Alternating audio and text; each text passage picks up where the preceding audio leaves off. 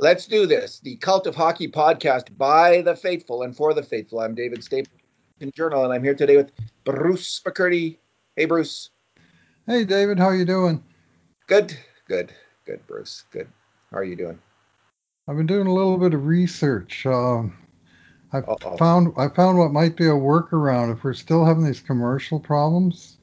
Somebody found a workaround that says if you just cut the YouTube URL and you inserted a period at the end of YouTube.com before the slash and you left everything else intact, that somehow that kills the ads.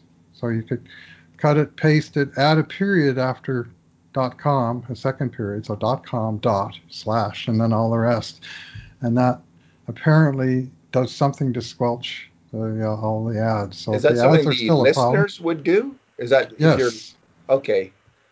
Oh, yeah, that's that's why I'm interesting. mentioning it right up front here in case those stupid ads are kicking in again on this. I welcome listeners to at least give that a try. It's a little bit of a hassle, but it's more of a hassle to click skip ads every 30 seconds or whatever the hell it is that's going on. I don't know how YouTube's going to keep customers if they keep doing that kind of trick. Yeah, I found it on. I think I found it was a problem on not on my desktop, Yeah, it doesn't happen everywhere, so there's something funky about it that you and I. but it happened on my one device, but not on the other one. I'm Right. just looking at the. Okay, so you get the Yeah. youtube.com/watch. So you put Yeah. it Yeah. after the After right the after dot com, after com, put the after com, dot, you and just put a before the period in slash, there. extra period before the slash, Oh, and then you okay. then you re then you stick that in a in the URL line, start again. So you waste a few seconds doing that, but then hopefully you don't waste any more seconds with these All right. commercial interruptions right in the middle of a sentence. It's not even like they sort of put the commercial in at a normal place Yeah, like they very would. frustrating Yeah. for anyone trying to watch it. I found it Hmm. extremely, well, Oh first yeah, of all, aggravating as frustrating because, hell. yeah. So, Bruce, today we're going to talk about a few things. We're doing our keep, hold, or fold series. We've looked at three players already: Clefbaum, Nurse, and Athanasiu.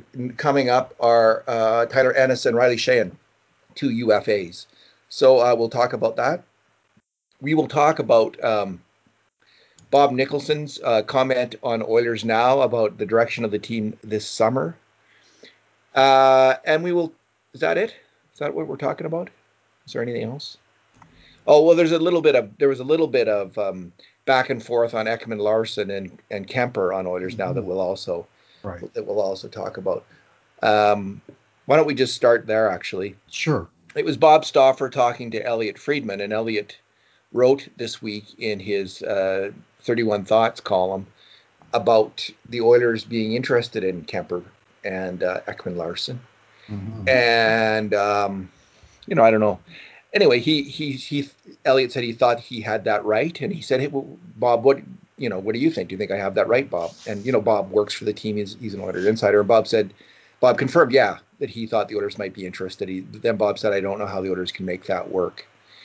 And Oh, this is Bob Stauffer that says it's not Bob Nicholson. This yeah, is Bob Bob Stauffer, Stauffer. excuse me. Okay, gotcha. So Bob is an insider. I think it would be normal for the Oilers definitely to look into Kemper and the price. The Oilers are looking for a goalie. Why? Again, this is one of these situations. Ken Holland isn't doing his job if he's not figuring out the price for Darcy Kemper. I also think Bruce, if the Oilers had wanted to meet the asking price, which sounds like a first round draft pick for Kemper, that deal might be made already. The Oilers have a pretty choice mid, mid first round draft pick, and if they were willing to give that up, you'd think the deal would be done maybe even by now. So I'm kind of skeptical.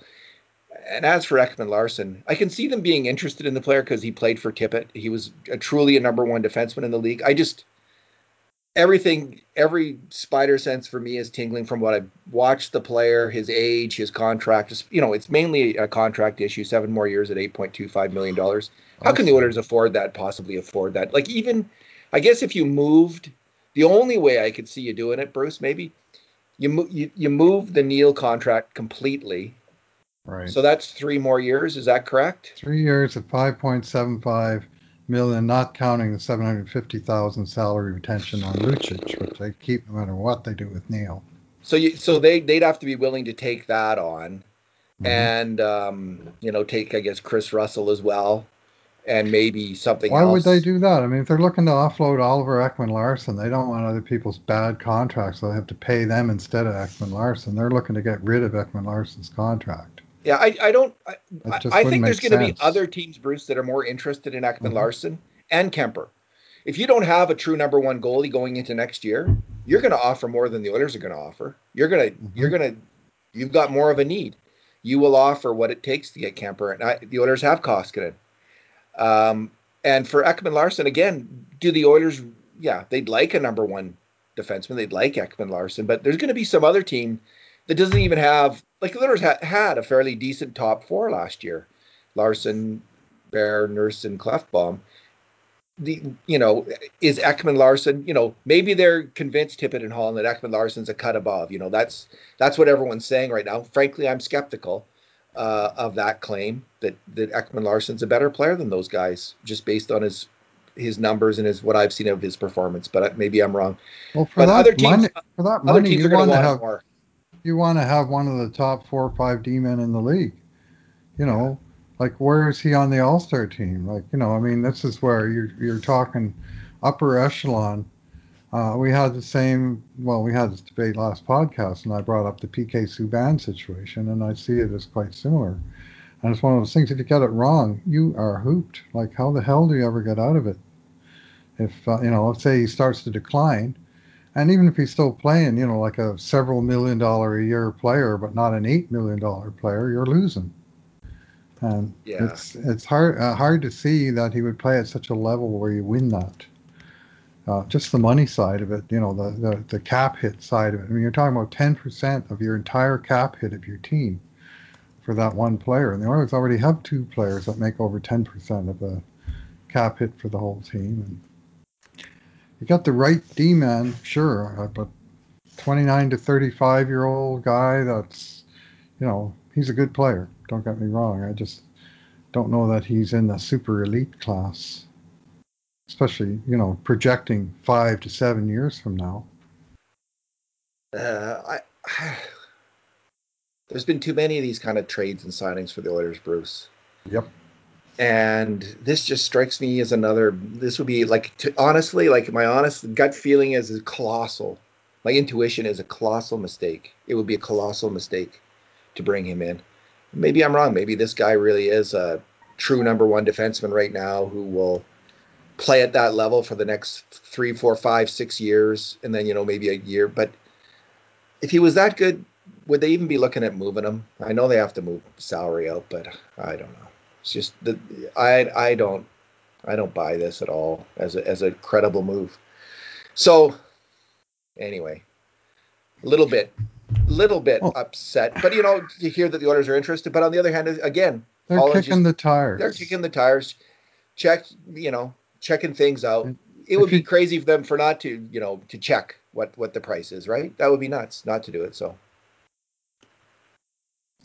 yeah, well, the price that we know for sure is at $8.25 million, and it's hard to imagine that Arizona would be agreeing to taking any retention out of that. If they're moving on from the player, they want to move on. But so I think it's more smoke than fire. There's yeah, plenty of smoke in the air these days now, isn't there?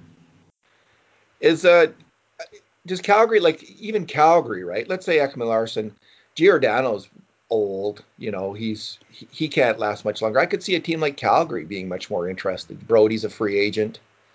They've Yeah. got a couple young guys. He might And, make sense for the Calgary Flames. and in Kemper. Yeah, maybe that makes sense, but I just don't. I'm not a. And I'm Calgary's not a a. first round pick, a little behind the Oilers, of course, because they made the playoffs technically and Edmonton didn't. So I think they're 19 or something like that. So they might get Kemper with that pick, and they might decide it's worth it if they got one more year of Riddick, and they got Talbot as a free agent, who they don't necessarily have to bring back if they find a solution somewhere else. So, Just trying to find a poll that I did on Larson. I think I asked fans what they thought of it, but it might have been a while ago. So mhm. Don't know if I can easily find it. Let's just if I do, I'll bring it up. Bruce, what do you think? Let's do the first keep, hold, or fold. Andreas Athanasiou. Where are you in terms of keep, hold, or fold with Athanasiou, and why? Okay. Uh, I am, uh, as usual, on the fence, but only to a small degree. I said in the post, you hold long enough to get an answer to the question about whether he would be willing to sign a deal at the Oilers' price, which has got to be less than $3 million, I think, under the current environment. He, for all that he played like a $3 million player in 2018-19 when he scored 30 times, and I mean the Oilers certainly could use that kind of scoring power on the wing. He's coming off a brutal season, and he came to Edmonton and he wasn't able to really turn it around. And even after the 4 months layoff, he wasn't able to turn it around and make any impact in the play-ins. And his qualifying offer, $3.0 million, and he's got arbitration rights. And so all of the options that Holland has, I mean, he could do a team initiated arbitration where the team actually requests that his salary get clawed back by up to 15%. That's messy and there's no guarantees. He could issue a qualifying offer of 3 million and that's the low bar and the player could come back and say, okay, I'm going to take it arbitration, and it's a crapshoot. Like, I mean, you and I know that 2020 everything is different, but an arbitrator going by the books of how they've done arbitrations in the past, he might not necessarily do things that way, and he might say, well, here's the comparables, and here's a percentage of raises that's normal for this salary. So I don't think you want to go down that road at all. So I think you talk to the player and say, we're thinking more of 1 year, $2 million, or $1.5 million, or whatever. You negotiate, and you say, here's your chance. And this is where Ken Holland has an advantage because he signed this player the last time. I treated you fairly. I gave you 2 years, $6 million. We're in a bind here. You know what it's like here. It's a tough situation. 1 year, you get to play with Connor or Leon some of the times. You have a big year. Next year, we have cap room.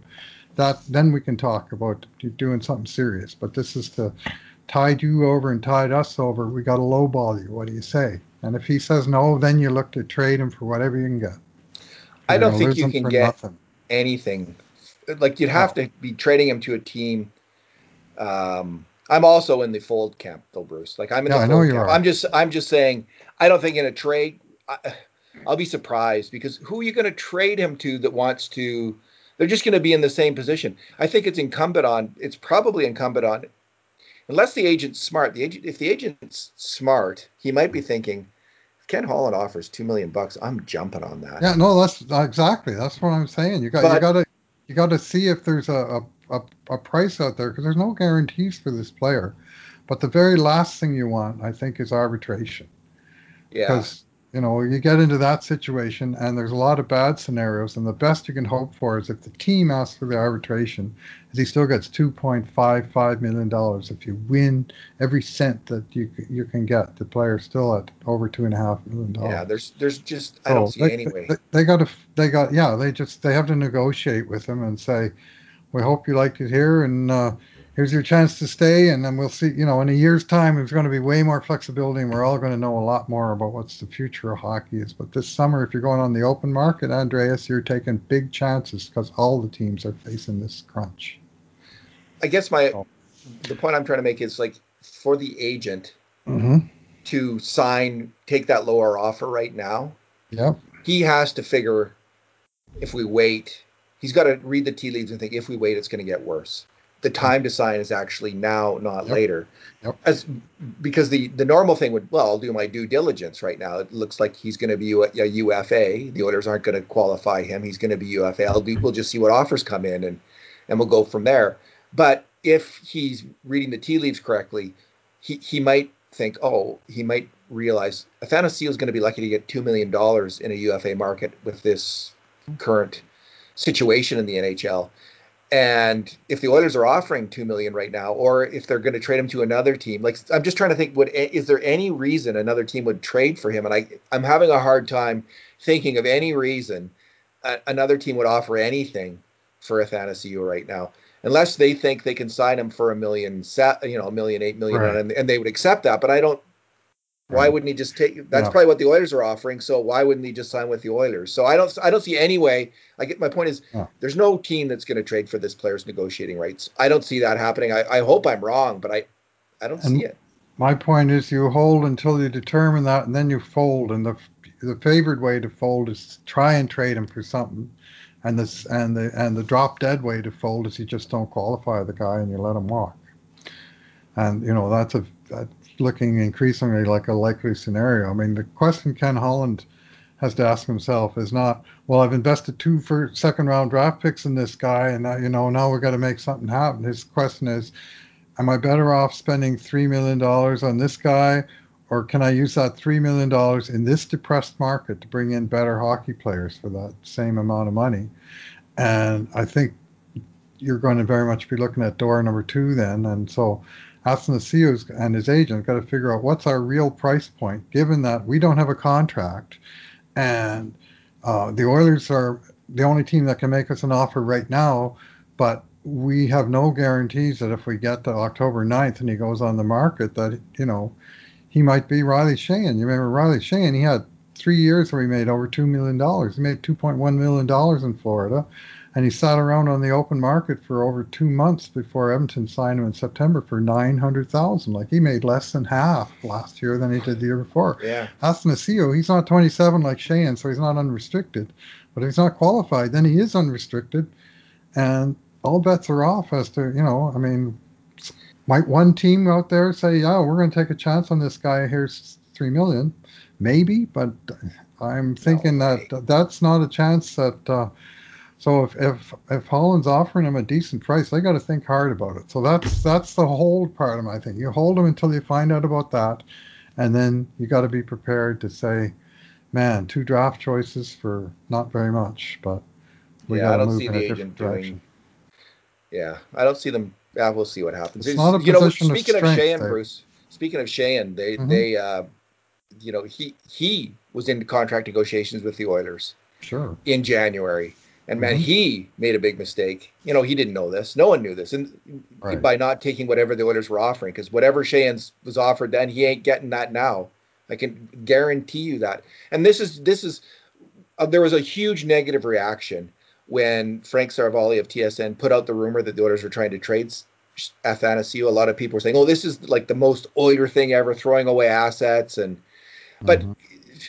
come on, like back off from that automatic negativity for a second. When they traded for Athanasiou, it looked like he was going to play about 20 games. Yep. They get 20-game window at the end of the season to see this player play. It looked like the cap was going to be 85 to 86 million going up. So it would almost have been automatic. Holland was probably thinking we're going to qualify this player with Right. the cap going up. And so those two factors went out the window. So Mm. you can't say this is the most Oilers thing ever. It's like blaming the pandemic on Ken Holland.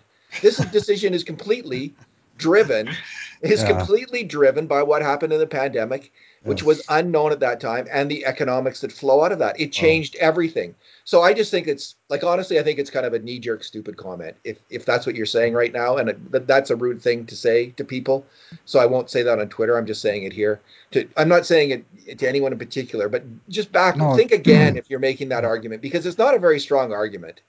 Ken Holland Well, can't think about the sunk costs of this. He's got to make a decision based on right now. And yeah. right now, for $2 million, you might be able to get a better winger than Andreas Athanasiou. Certainly for Andreas Athanasiou at $3 million. Yeah. Well, there's an old saying attributed to Forrest Gump: "Shit happens," and a whole lot of it happened. And when this COVID came down, I mean, it changed everything. I mean, you're talking about the cap going up by expected $4 million. Well, Holland's got something like $8 million to play with, and he's got to get a goalie, a 3C, three other players, uh, and he's got 18 players under contract. That's just to get to 23-man roster, and he's got about 8 million to play with. This is assuming spending all the way to the cap, and uh, if the salary cap had gone up by 4 million, then you'd have $12 million to play with, and it changes the equation entirely when you're talking Yeah. about. the marginal sort of 5 extra players for 8 million versus 5 extra players for 12 million. That's a huge difference. And that just went away. And unfortunately, he was, I mean, he signed maybe a couple contracts that uh, he might regret now, and Cassian. especially the Zach Cassian contract, Yeah. but even the Josh Archibald pact, Yeah. 2 years, $1.5 million, nice raise for, a fairly useful player. Well, if they hadn't signed that, uh, they would probably be able to get him for From less. a million. Yeah. And And now, I mean, Cassian right now, Cassian oh, would probably be signing a 2 year deal at yeah, two 2 years. million dollars a year, something like Mhm. that. Like sir, like yeah, and Yeah, again, half the term and lower, significantly lower cap hit. And it's unfortunately by getting ahead of the curve, when the curve suddenly collapsed and crashed into the COVID crisis, and those decisions look really bad in retrospect. But who could have seen it coming? You know, not yeah, Ken the only Holland. guy I know was that guy working at Alberta Health Services who ordered all those supplies in December. He should have been advising Ken Holland. Okay, Uh-huh. Bruce, let's go with we've been speculating on what's going to happen back and forth. Are they going to go big? Like we had Brian Lawton's prediction that they would trade 2 out of 4 top four D men, which is kind of the most aggressive statement I've heard about what might happen this summer.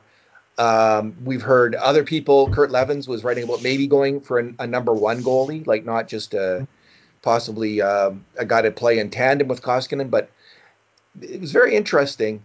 I think that the things are kind of simmering down now, and I'm taking final confirmation of this from Bob Nicholson today. He was on Oilers Now, and Bob asked him why the team, what he was thinking with the team didn't making the playoffs, and Bob said just bluntly that they weren't good enough, and which is a fairly accurate comment. And then he talked about what's going to happen in the offseason. And we're going to try something here, Bruce. I'm just going to play the clip and let's see if you can hear it. Yeah. I think I have it. This is Bob Stauffer and Bob Nicholson on Oilers Now. Um, we've got two of the best players in the world, and we're not going to make huge changes, but we're going to tinker with this lineup and make us a better hockey club, and maybe more importantly, get us so we're more consistent for not just 1 year, but a number of years ahead of us. All right. So not huge changes, just tinker with things, Bruce. And this is kind of where we both, I think both of us, if I'm not mistaken, in the last few days at least, maybe you were always there, but it's where I've kind of ended. Like I was kind of distracted by the shiny things of a new goaltender and maybe a big trade of one of these top defensemen. But Holland himself made it clear at the end of the year when people were really losing their minds after the playoffs that he was going to go with continuity and patience. And now we have, so that was out of his mouth right after the playoffs. Right. Continuity and patience. And now we Yep. have Nicholson saying, no huge moves, Mm-hmm. tinkering. Mm-hmm. And what I've come to realize, looking at the salary cap closely, thinking it through, this is by far the best policy. Unless there's a deal that hits you over the head in being a great deal, just an Mm-hmm. absolute steal from some team having to shed salary because they're just they're having a bargain basement sale. The Oilers don't Sounds have like a lot of options because they have the $7 million, $8 million cap ceiling to bring in these players. I like the idea at this point of gradualism, incrementalism. I think it's with this particular team, with the young prospects they have coming up on defense. Yes, and with the conundrum that they have of finding who to play with Connor McDavid, which isn't necessarily trade everything for Patrick Laine or Nikolai Ehlers from Winnipeg. There's there. I think you can solve that problem with McDavid in a different way with a less expensive player. So I liked the sound of what Nicholson said there, and I liked what Holland. When Holland said that, I found it reassuring at the time. I think he nailed it, and I think Nicholson confirmed it, and I liked it. What's your thought? Yeah, well, I remember that postseason avail with Holland, and he, he mentioned that basically last year they turned over a lot of players, like in the bottom six, like they do every time they change GMs every 2 years. And he said that he wouldn't be doing that, and the proof's in the pudding because of all the guys that he brought in, or at least came up and made the team last year, if you want to include Patrick Russell, to names like Gaetan Haas, Joachim Nygaard, Josh Archibald, that he brought in last summer and has already extended. So you know there's going to be some continuity in the bottom six, and there's just a couple guys left that we're going to talk about. But 12 of the forwards are under contract. So barring a trade, the Oilers up front are going to look pretty similar to what they did before. So really, the only way to shake things up in a significant way is to up front is to make a trade, and there's a little bit more room on the back end, and especially in goal, they have one guy locked up, but they have a lot of options for the second goaltender. Yeah. But that's an incremental decision. That's unless they go out and make a splashy trade and bring in an expensive guy, or somehow move out Koskinen and bring in a more expensive guy or whatever. I mean, uh, that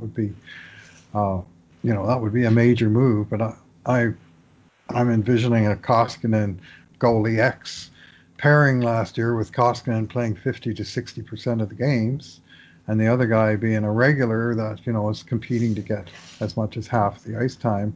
And they're going to want a good, solid veteran goalie. And I think a lot of people think they need to move on and upgrade from Mike Smith. Yeah, I thought actually Alan Mitchell in the Athletic wrote a really good piece on the weekend, He and tends to do that. he put forward a number of incremental moves, such as signing, like for the top six, Jesper Fast from the I Rangers. like that a lot. That's a good For player. third line center, I think it was Thomas Nosek from Vegas as a Hmm. possibility, and then as a goalie, I think Aaron Odell. So I think if you Odell. had the wish lists of Oiler fans 2 weeks ago, Hmm. those names would not be at the top of the list, Bruce. Probably not. When names like Kemper and Ekman Larson are being bandied about, and Aaron Ekblad from Florida, blah blah blah. You know, Ehlers, yeah, Liney. and yeah, Ellers, Liney, and then moving out. Names being bandied about: Clefbaum, Nurse, Hmm. whatever. I don't think any of that's going to happen. I'd be surprised at this point. And Allen, I don't know if he's got the players right, but his idea is correct. And I've been writing about the same idea in my McDavid series, finding the right winger to play with McDavid. It's not necessarily Patrick Liney or Nikolai Ehlers. He's a player like Crosby in Pittsburgh's played with players like Brian Rust and Connor Sheary and Chris Kunitz. That's the kind of player that I think might fit in just fine with Connor McDavid, and you don't have to break the bank to get those players because he's such a unique player to fit in with. He dominates the puck like Crosby.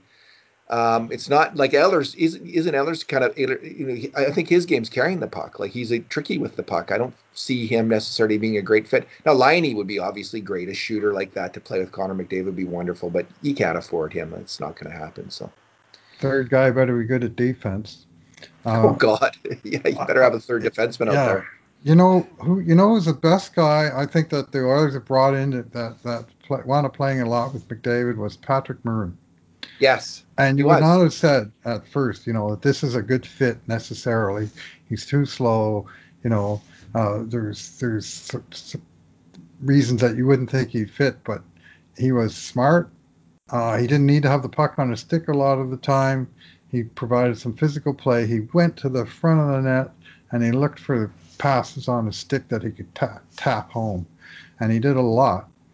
And he had a very successful season and a pretty decent second year, even though they wound up trading him because, of course, his contract was expiring and he wound They up had to signing keep much Lucic. cheaper in St. Louis, and they wound up cheaper still signing in Tampa Bay, and he might wind up with two Stanley Cups in the following 2 years, Patrick Maroon. So worked out well for him.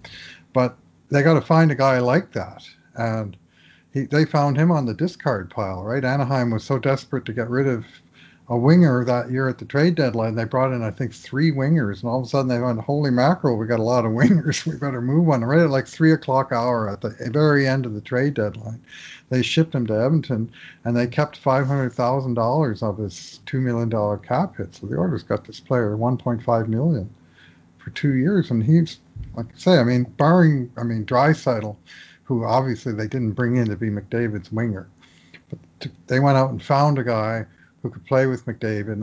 And to me, the best was Maroon. And I'm not saying they have to find his clone. I'm just saying they have to find another player off the discard pile somehow that isn't costing $3 or $5 or $18 million to play. I mean, they got the big money guys. They need to find economies uh, that those top guys can play with and outscore with.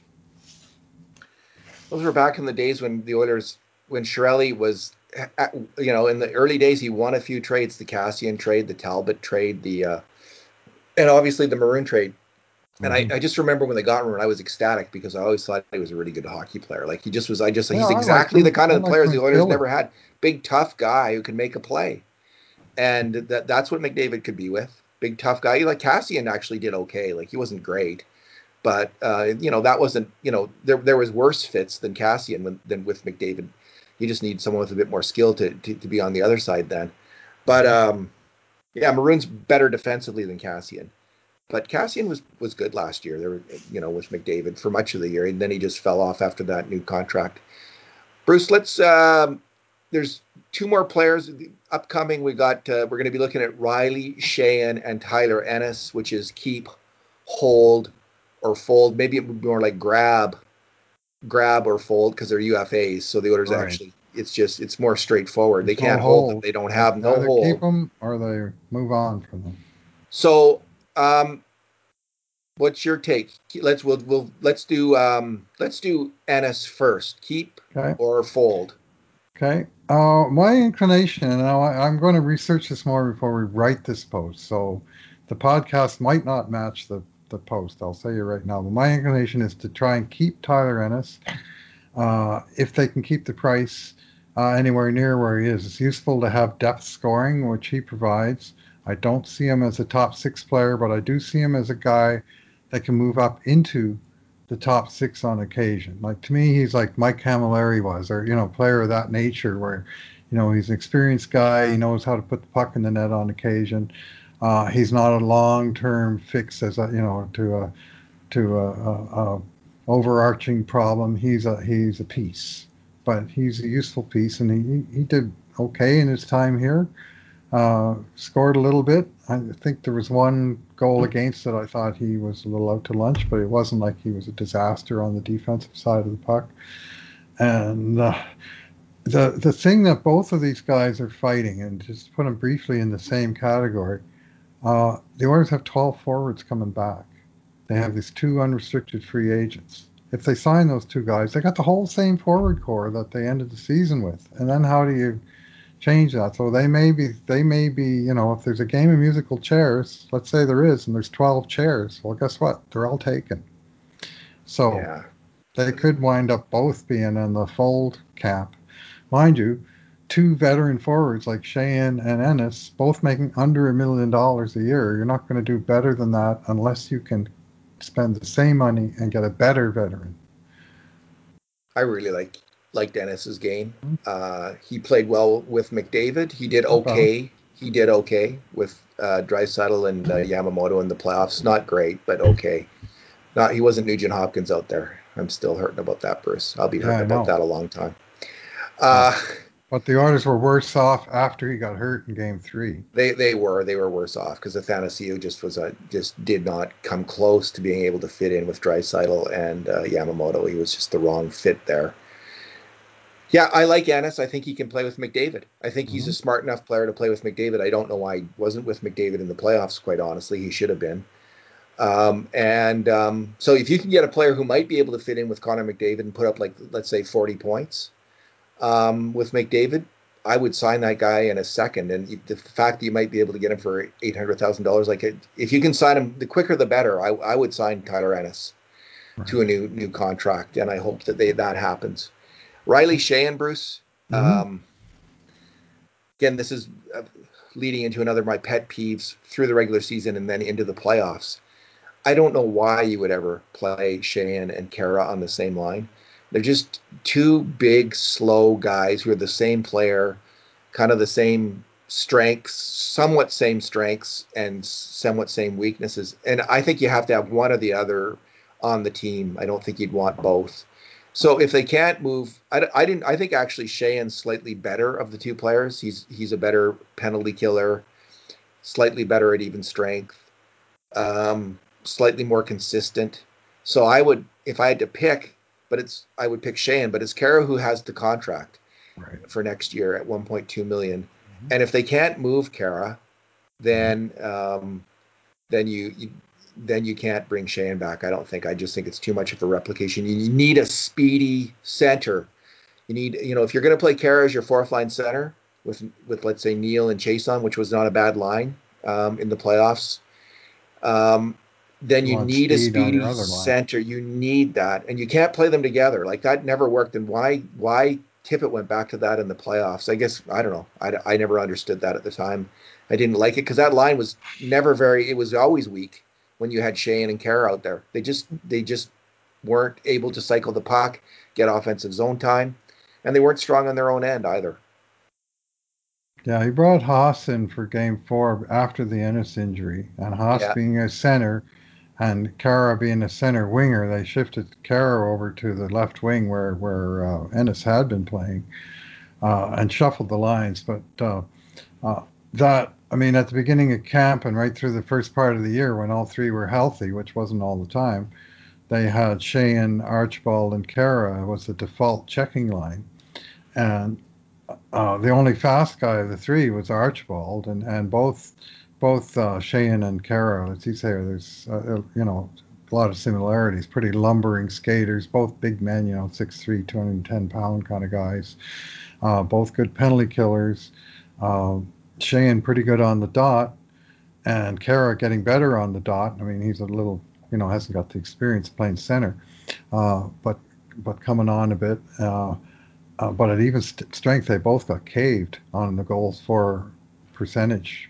So, like Sheahan, he was on the ice for 17 goals for, 37 against at 5-on-5, like more than 2-1. And that's a way smaller sample, of course, than flow play statistics, which were, in the sort of mid 40% range, not 31% or whatever that goal share was, but still, underwater. And you expect that a little bit in your bottom six, but uh, that getting pounded on the goal share by that much kind of took away from the advantages of the better penalty kill. Well, you got a guy who's good on the penalty kill, but he's minus 20 at 5-on-5. How far ahead are you? So I got him. There's things I like about the player, and I wrote about him last summer when he was on the market and said he might be a decent fit here, and they actually did go out and sign him. And he did provide more or less the things that it looked like he might provide based on his stats and things he'd said and so on. But can they upgrade on him? I think probably they can. So to me, I'm reluctantly, and because I think they're going to want to change something out, I'm kind of reluctantly in the fold position. yeah, I would say fold as well. Although my preference is move out Kara and bring Yeah, him back. that's a reasonable alternative. But if you're talking about simply bringing him back and sort of bringing back all 14 forwards that were so great together in the playoffs, I'm thinking, maybe we need Yeah, some fresh legs in there somewhere in the yeah, mix. they need some change. You're right, Bruce. So when we look at the replays of the goals and we try to figure out who made mistakes on goals for and against. Hmm. Sheahan contributed to 15 goals for, major contribution to 15 goals for, and major mistake on 19 goals against, Oh, which isn't terrible for a center in his role, but it's not you'd like him to be in the positive. Like Haas was 11 and 10, 11 4 10 against. But Kara, who was more on the wing, he contributed to 11 goals and made major mistakes on 18 oh, against. So for a winger, that's really that's not that's good. really bad. Like honestly. So if they can move Jujar Kara, that would be that's the I would give them a lot of credit. Holland a lot of credit if he can make that trade because Kara at 1 million too. When you can get a player like that, like a big tough physical winger, probably for 800 900,000 Oh, this year league that's what they minimum. paid Sheehan, right? So So yeah, I don't know if they can. I doubt they can move Kara. So that means bye bye Riley Sheahan, I think, and I don't think there's going to be much debate about that. It's going to be, I just want to add one thing, Bruce, about this mhm. whole idea of the Oilers taking it slow, like tinkering. Yeah.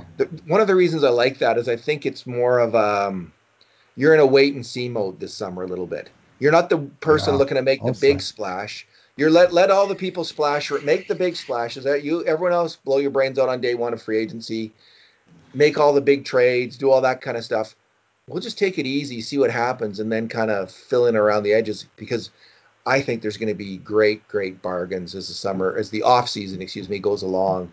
When you get into like into November, and the season's looming, and players are sitting around and they're looking. I think you're going to be able to get a lot of players at league minimum who can really help your team, Mhm. and they're close to league minimum. So I like that. If that's going to be the Oilers' approach, I'm wholly would endorse that. Yeah, I mean, the trade market, maybe that's the way to find a goalie where you have cost certainty, but also, established performance of the goalie. Uh, if there's a way that you parlay that Chris Russell That's what I was going to contract say. Yeah, into perfect into a goalie. uh, you know Carter Hutton. That was one I think John Willis suggested. Was it Yeah, John? That yeah, it was was. uh, Yeah, something he mentioned where Carter. Yeah, he Russell did. had the higher cap hit, but Hutton had the higher amount of money owed. So to a budget team like Buffalo, it actually works out.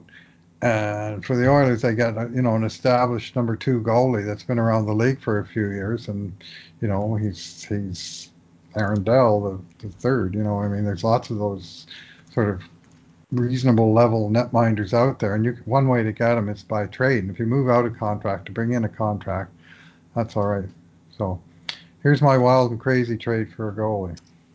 Straight up, trade is 1-for-1. James Neal for Marc-Andre Fleury. Who says no? Vegas. Yeah. Well, it's the third year of Neil's deal that's the killer, right? Like Yeah. it's the third It's 3 year. years to 2, but it's Fleury's at $7 million and very much on the outs with the organization. Was sitting on the bench while they lost in the conference final, and so they may be looking for a resolution there. I'm just saying that's the kind of crazy stuff you might explore. Could the Oilers afford that? I guess they could afford Well, that. I They're mean, moving they're out getting rid of Neil's. Yeah, no, yeah, they could afford that. That's and a they're good getting deal. their second goalie. They're paying a little bit more, but now the goalie situation is resolved. The I'm Oilers don't say no just to that. throwing it out there that that and Neil had a good year in Vegas, and Vegas was having trouble scoring goals in the playoffs. So So Carter Hutton's save percentage the last 3 years, 931 whoa, down to 908, hmm down to 898 this year. yeah. So um yeah, maybe how old is he? He's not young. The wheels fallen off the Carter Hutton. He's Some 34. He's people, is he really 34. 34? Wow, Yeah. he must So have come up maybe late. He hasn't been around that long. no, he's got a career save percentage of 911, which is pretty good. Hmm. And he had that one really great year, right? Right.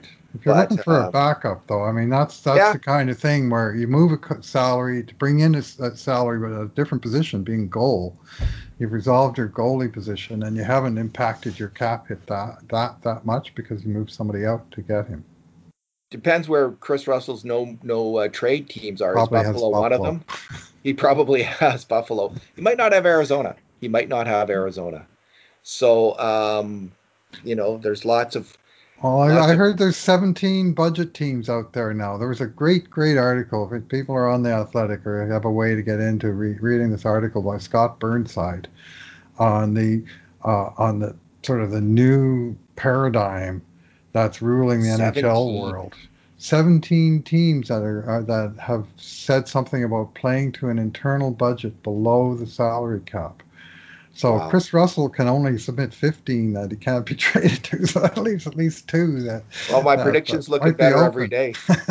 I predicted they'll be able to move him. I mean, it's not as that far out on a limb, but it's not an easy trade to make. It certainly wasn't looking it to be easy, but that's making me more and more hopeful Oh, that they can make that trade. Marc Andre Fleury's save percentage is not that great in the last couple of years either. I do not believe. If let me just check that. But would Vegas make that, Bruce? Like I think they're going to have. Although I heard the buyout word, the B word, the B letter was That spoken buyout mhm. today. I heard that on Oilers now. So For who? for Fleury, For that Fleury, Vegas eh? might have to buy Hmm. him out. So Hmm. Fleury's Well, save percentage in the last 2 years has been 913 and 905. okay. And how Um, many games did he play those 61 3 years? and 49. So See, he's so yeah, old now. Like to me, he could probably be a good goalie if he was playing 30, 35, 40 games. If you're asking him to yeah, play 61 because your backup is Malcolm Subban and you don't trust him, then he's going to wear down at age 35 or whatever he is now, 30, yeah. 36. So he and his agent have got to be looking for the right place to land in. I'm just I'd saying, love. you think he's way out of bounds. Well, we got a contract that's pretty out of bounds too. How about we do this? We solve your problem and you solve ours, and we work with our new problems. I guess Uh, that might be. Would that be better than a buyout? Let's just deal with that, oh, Bruce. Since you raised it, is it better than a buyout for Vegas? Probably better than a buy. Like you'd have to think. Do they think James Neal can help us in any way?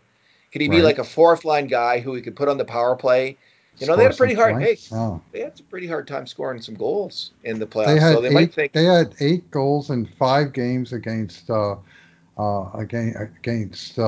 Dallas, and they had 2 goals that weren't empty netters in their last 3 games against Vancouver. So throw out those 2 empty netters in Game 7 that turned it from 1-0 to 3-0. And in their last 8 games, they scored 10 goals on a goalie.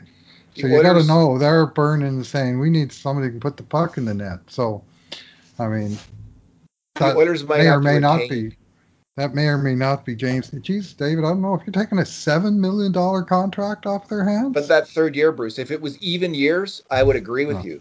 But because there's Uh, that third year, then because there's the third year, I don't know. Like I think you have to. I don't think the owners could say, "Well, we'll retain on the third year." Like we'll retain no, half on the third. I don't I think you think it has to can. be every year, right? So I don't think. But No. listen, I don't think that would be Vegas's first pick as a Mhm. trade. But if there's nothing else out there, is it better? That's why I'm asking. Is it Yeah. better than the buyout? And the buyout probably hurts a lot, right? Buyouts just suck. We know Yeah, and that they from it. linger and they linger. I mean, They linger. Like, we're still paying for Benoit Pouliot for goodness sake. well, what would that He's be? been That like gone for however two, that three would be years now. He's still on the friggin' payroll. would that be like 4 years to buy him out? That's Yep. 4 years At two at point half his three three salary. three, 2/3 of his salary, so a third of each year. So he'd be 4 years at 2.33 million against Vegas. Oh, And if jeez. Edmonton were to buy out Neil, it would be 6 years at 1.9 million. So you're dealing with the lower amount, but the longer stretch. So it's just, you know, Oilers aren't buying out Neil. That's for no, and I sure. don't think Vegas is buying out Fleury because the buyout just means Brutal. you open up cap space, but you have to spend it on some other guy, or the move makes no sense at all in some ways. So Yeah, anyway, I'm just throwing it out there. I You're like talking it. about a bad contract for a bad contract. Trade your bad contract for somebody else's bad goalie contract, but that's still the goalie himself is okay. He's just not a $7 million goalie. But Does he have a you're going to. no? Does he have a no move thing in his contract? I would dare say he's willing to waive it at this point. And, I mean, you remember that nice Photoshop that his agent posted, Alan Walsh posted on Twitter, with Fleury being stabbed by the great Vegas spear. I would suggest he's willing to waive that no Oh movement my God, clause at this point. that was not a good. I guess if you want the goalie to move, it's a good move. Like if, and if you Oh, want to, that if was you so want to over the spread top. poison Yeah, during the stat, boy, I would be mad if I was a Vegas fan if some agent pulled that stunt. That was a really, that was really, That was Bush League, I thought, by Alan Walsh. yeah. It made its impact, but uh, Here's one so thought. splashy for my liking. Um, in the last couple of days, Bob Stauffer's been asking his guests about, with Vegas, do you think that they got a little over aggressive? They fired the popular coach in Gerard Gallant. They brought in the goalie to replace Fleury, who was this popular guy, and then they instead of using him as a backup, they kind of went with him. Hmm. And it did get me thinking, Bruce, because I did that research into teams that make the Stanley Cup Finals. Who's your goalie? And it seems like that goalie's been there a while. He's on the team. He's kind of at the heart of the team, usually or often. He's been in the organization at least. He's worked his way up, and it just maybe there is some psychological thing where with the goalie to have that kind of connection, organizational connection, longtime goalie with the team. Maybe Bob's onto something there with Fleury. Like if they had stuck with it, it's like you dance with the I one don't who know. brung you, and isn't that the expression? It is the expression, but I've got enough counter examples to Craig Binnington. But he Uh, was with the organization he was forever. with the org, but they called him up, and second half of the season he was a rookie. Matt Murray was I think a rookie when Pittsburgh won the first cup. Uh, Cam Ward was a rookie, and Dwayne Rollison was new to his organization. I mean, I'm going back a few years, but that's a cup final that stands out for obvious reasons. I mean, some of both, but obviously, I mean, Braden Holtby, for instance, he was the go-to guy in Washington for many years, and he finally won the cup. So that's one that supports the case that you're Well, the making. only But the only one in the last year who wasn't with the organization, and I take your point with Binnington, he was in the minors, but the only one who wasn't with the organization who came in that year is the what's his name, Jones? Is it Matt Jones? Went to San Jose. Martin Jones, Martin Jones from LA to San Jose. Martin Jones. That was the only one who came in, and he came in at the start of the year, and he was with San Jose that whole year, and he took his team. Every other goalie had been with the organization this uh, is recent cup finals, eh? since in the last 8 seasons, since the last Yeah. CBA, and I think that's when you have to date. If you're going to do Oh, these fair kind enough. of looks at things, it has to be in this current cap era. So Fleury has a no movement, no trade clause with 10 teams on it. So probably every Canadian Yeah. team. Although you never know, he might be the kind of guy who would be okay going to Canada to Mhm. come play hockey, and he might be the kind of guy who would waive the no trade clause just to get the I heck out don't of think the there. no trade clause is an issue in the specific case of Marc Andre Fleury. But Bruce, he might be looking for a buyout. He could get the buyout and then sign with whoever the heck he wants, right? That's the best situation for the player, is it not? Get the buyout. If he, as long as he can sign for a third of his old value, then he's going to break even. If he gets bought out and he signs somewhere for 1.5 million, like Andrei Sekera did, Andrei Sekera lost money this year because of buyout. He got some of his contract and then he got a new contract, but the two of them together didn't make up for what he would have been paid if he hadn't been bought out. So what do you So think Flurry could get? 3 million, even in this cap kind of maybe I don't three know if top he got bought out. top 3 million, He maybe got maybe bought two. out, and that agent and all that.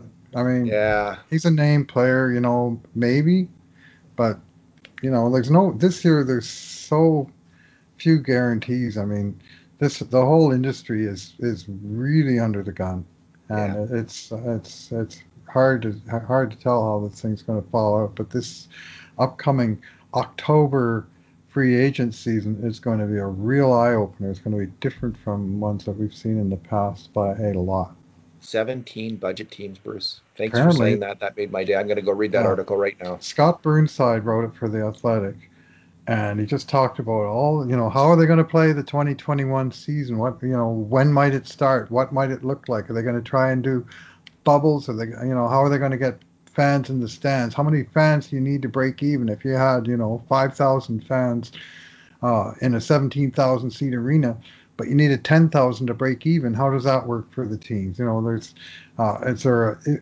they building a bridge to a more secure future, or are they just building it from one side and they don't know what's on the other side? I mean, this bubble playoffs, I mean, give them credit, they pulled it off. But one of the points of the story was that the bubble playoffs, had a beginning and end date and it was contained, whereas the future is quite an open book. And with COVID continuing to ravage United States and also growing cases again in BC and Ontario, I understand, and getting worse here in Alberta, so this thing is just not this thing is just not not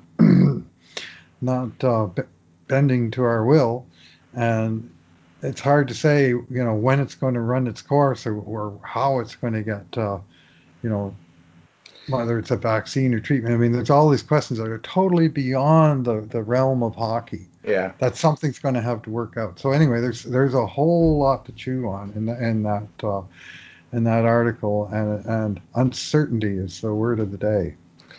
My prediction, Bruce, my Mhm. hot take prediction is the Oilers will be playing, the NHL will be playing before fans in January. Okay, I hope you're And right. I'm basing that on, although there's more cases, the death rate in across the world seems to be down significantly. In Alberta this month, 3 people have died from COVID. 3 people. And that's down from 20 something in August and 70 something in July. So I don't know what's happening. I haven't looked into it. I haven't talked to anyone, but just going on what I'm seeing in Alberta and around the world in terms of death rates, I'm kind of hopeful that there certainly could be a rebound though in this fall. So we'll see what happens. We'll know Yeah, more. My main point with COVID is we're going to know a hell of a lot more. So will the yeah. NHL in 2 months in November. We'll But have a much better sense of where this is. And but my prediction is at this point that we'll have fans on. I'm not saying every seat, but maybe every third seat or second seat will be filled when they get back to playing. Now, whether people will want to go watch and take that risk is another question. the October free agency situation is those questions aren't even going to be begun to be answered by then. Oh, they will I guess not the be. other thing you can look at, I mean, you talked about Oilers trying to move on from Jujhar Khaira at $1.2 million. Now, there may be some team out there, some team that's established an internal budget, and they say, we got this useful veteran at 1.2 or $1.5 million, but we got players in the system coming up that we can pay the NHL minimum to, and we can save ourselves 500,000 or 800,000 or $1 million. We Yeah. can just move on from this guy. That's where you can find a bargain, where you can get a significant hockey player who doesn't have that big a ticket, but the other team is saving incrementally. So they move on from him, and maybe they trade him for a pick or a prospect or something. And maybe that's a market that you really got to Just, watch but I'm not carefully. sure I'm understanding what you're saying. Like, is this the Oilers moving, being able to move This the Kara? Oilers. No, this is the Oilers being able to get a player like Kara, like his contract, from some other team, or the other For teams Kara? uh, just being able to get a better player from Oh, another team yeah. that's 1.2, $1.5 million, and the other team says, yeah, he's all right, but we can replace him for $700,000. And the Yes. Oilers Oh, might I look see at what that you're saying. same guy and say, hey, that guy's going to be an upgrade on our team, and we can get him for cheap because this team is on a budget. Let's go get him. So Yeah, I could that's, see. So if another team thought, like another team might have in mind that Jujhar Kara actually is that player who is just the guy they yeah. need because he Mhm. offers, like, let's say they're a smaller team that lacks physicality, and they say we need a tough guy, and Jujhar, he fights now and then for his teammates. He's a big physical player. He's the guy, and so we'll take him off your hands. I don't actually think that's going to happen. Like, another team's going to make Right. that calculation with Kara. I would bet against that actually at this Mhm. point. But yeah, the Oilers might be able to get a center, a third line center that way, where they're bringing in that player who's being paid that amount of money, who the other team thinks they can replace with a minor leaguer. That could easily happen. I agree. Mhm. Let's leave it there, Bruce. Yeah. Oh, we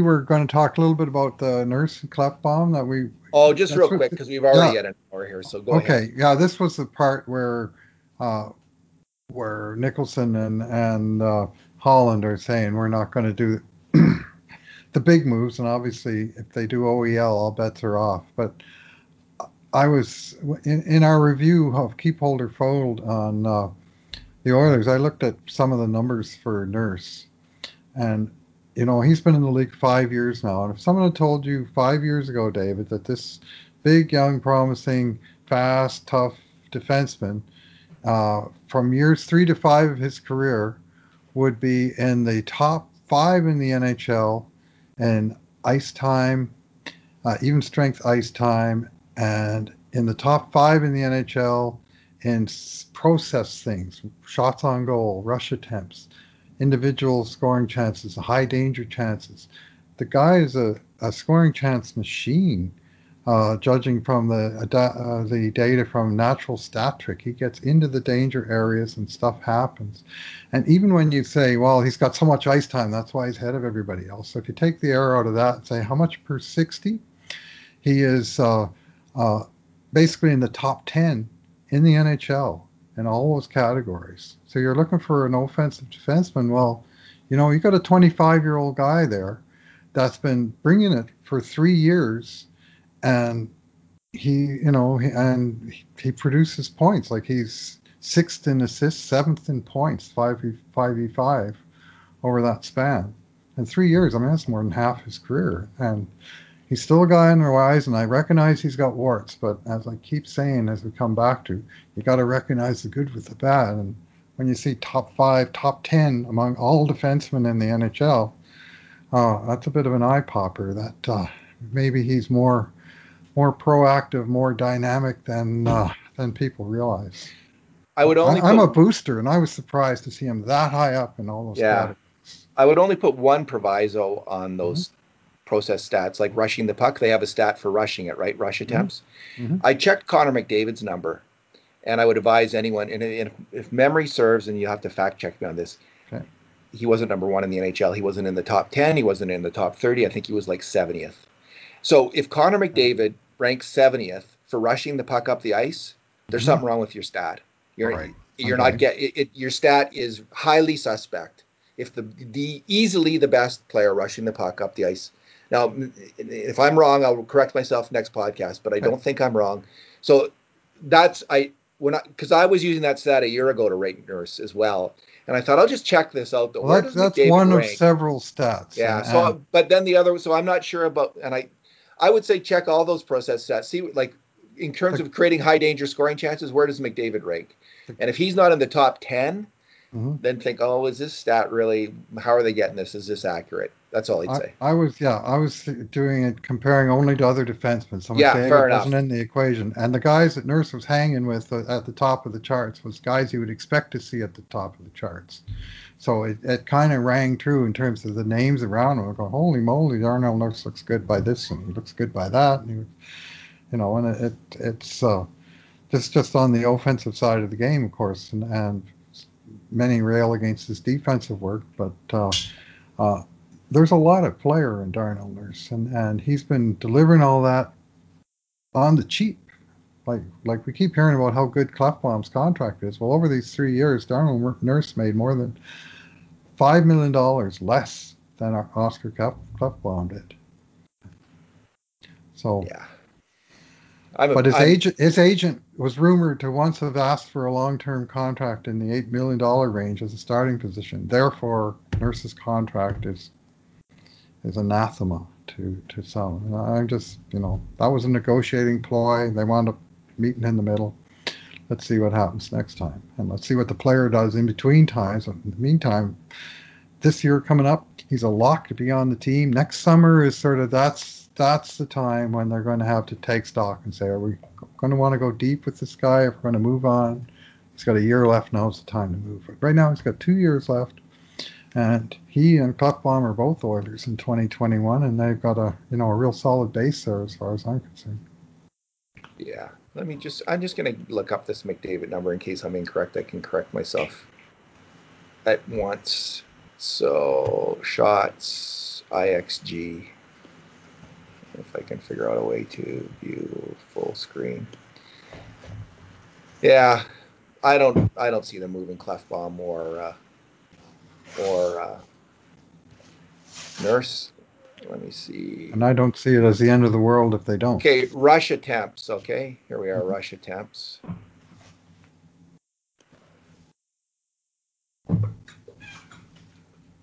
Regular season rush attempts. This can't be right. Can it? It says leading the league was Kachuk at 20. Well, Oh, maybe I'm wrong, Bruce. mhm. Rush attempts. McDavid was fourth in the league. Okay. 15 rush attempts. What are they? There's, What are I they don't know. rate? I don't know how. I I must be don't know doing what. this wrong. I don't know what they're counting. Yeah. Well, this is it says for 64 games, and they had McDavid Well, at 15 rush attempts. I mean, McDavid has 15 rush attempts in in a in a period. week in the NHL. So anyway, I'm just Yeah, I mean, He's higher than I thought, though. So Darnell, we're talking about 25 over 3 years. So obviously they're talking about a big sort of rink length dash kind of thing. It must be. But that's not a category where I know exactly how they rate it. But individual scoring chances, individual high danger chances, certainly shots. Those are all categories that have a little more understanding of. And you want to have a lot of all those things, and Darnell does. yeah, what I would do is go through all these, maybe go through all these and have a closer look.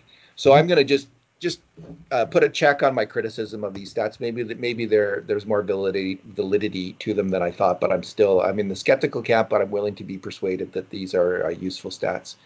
All right, Bruce, why don't we leave it there? That seems like an excellent idea, David. Okay, talk to you later.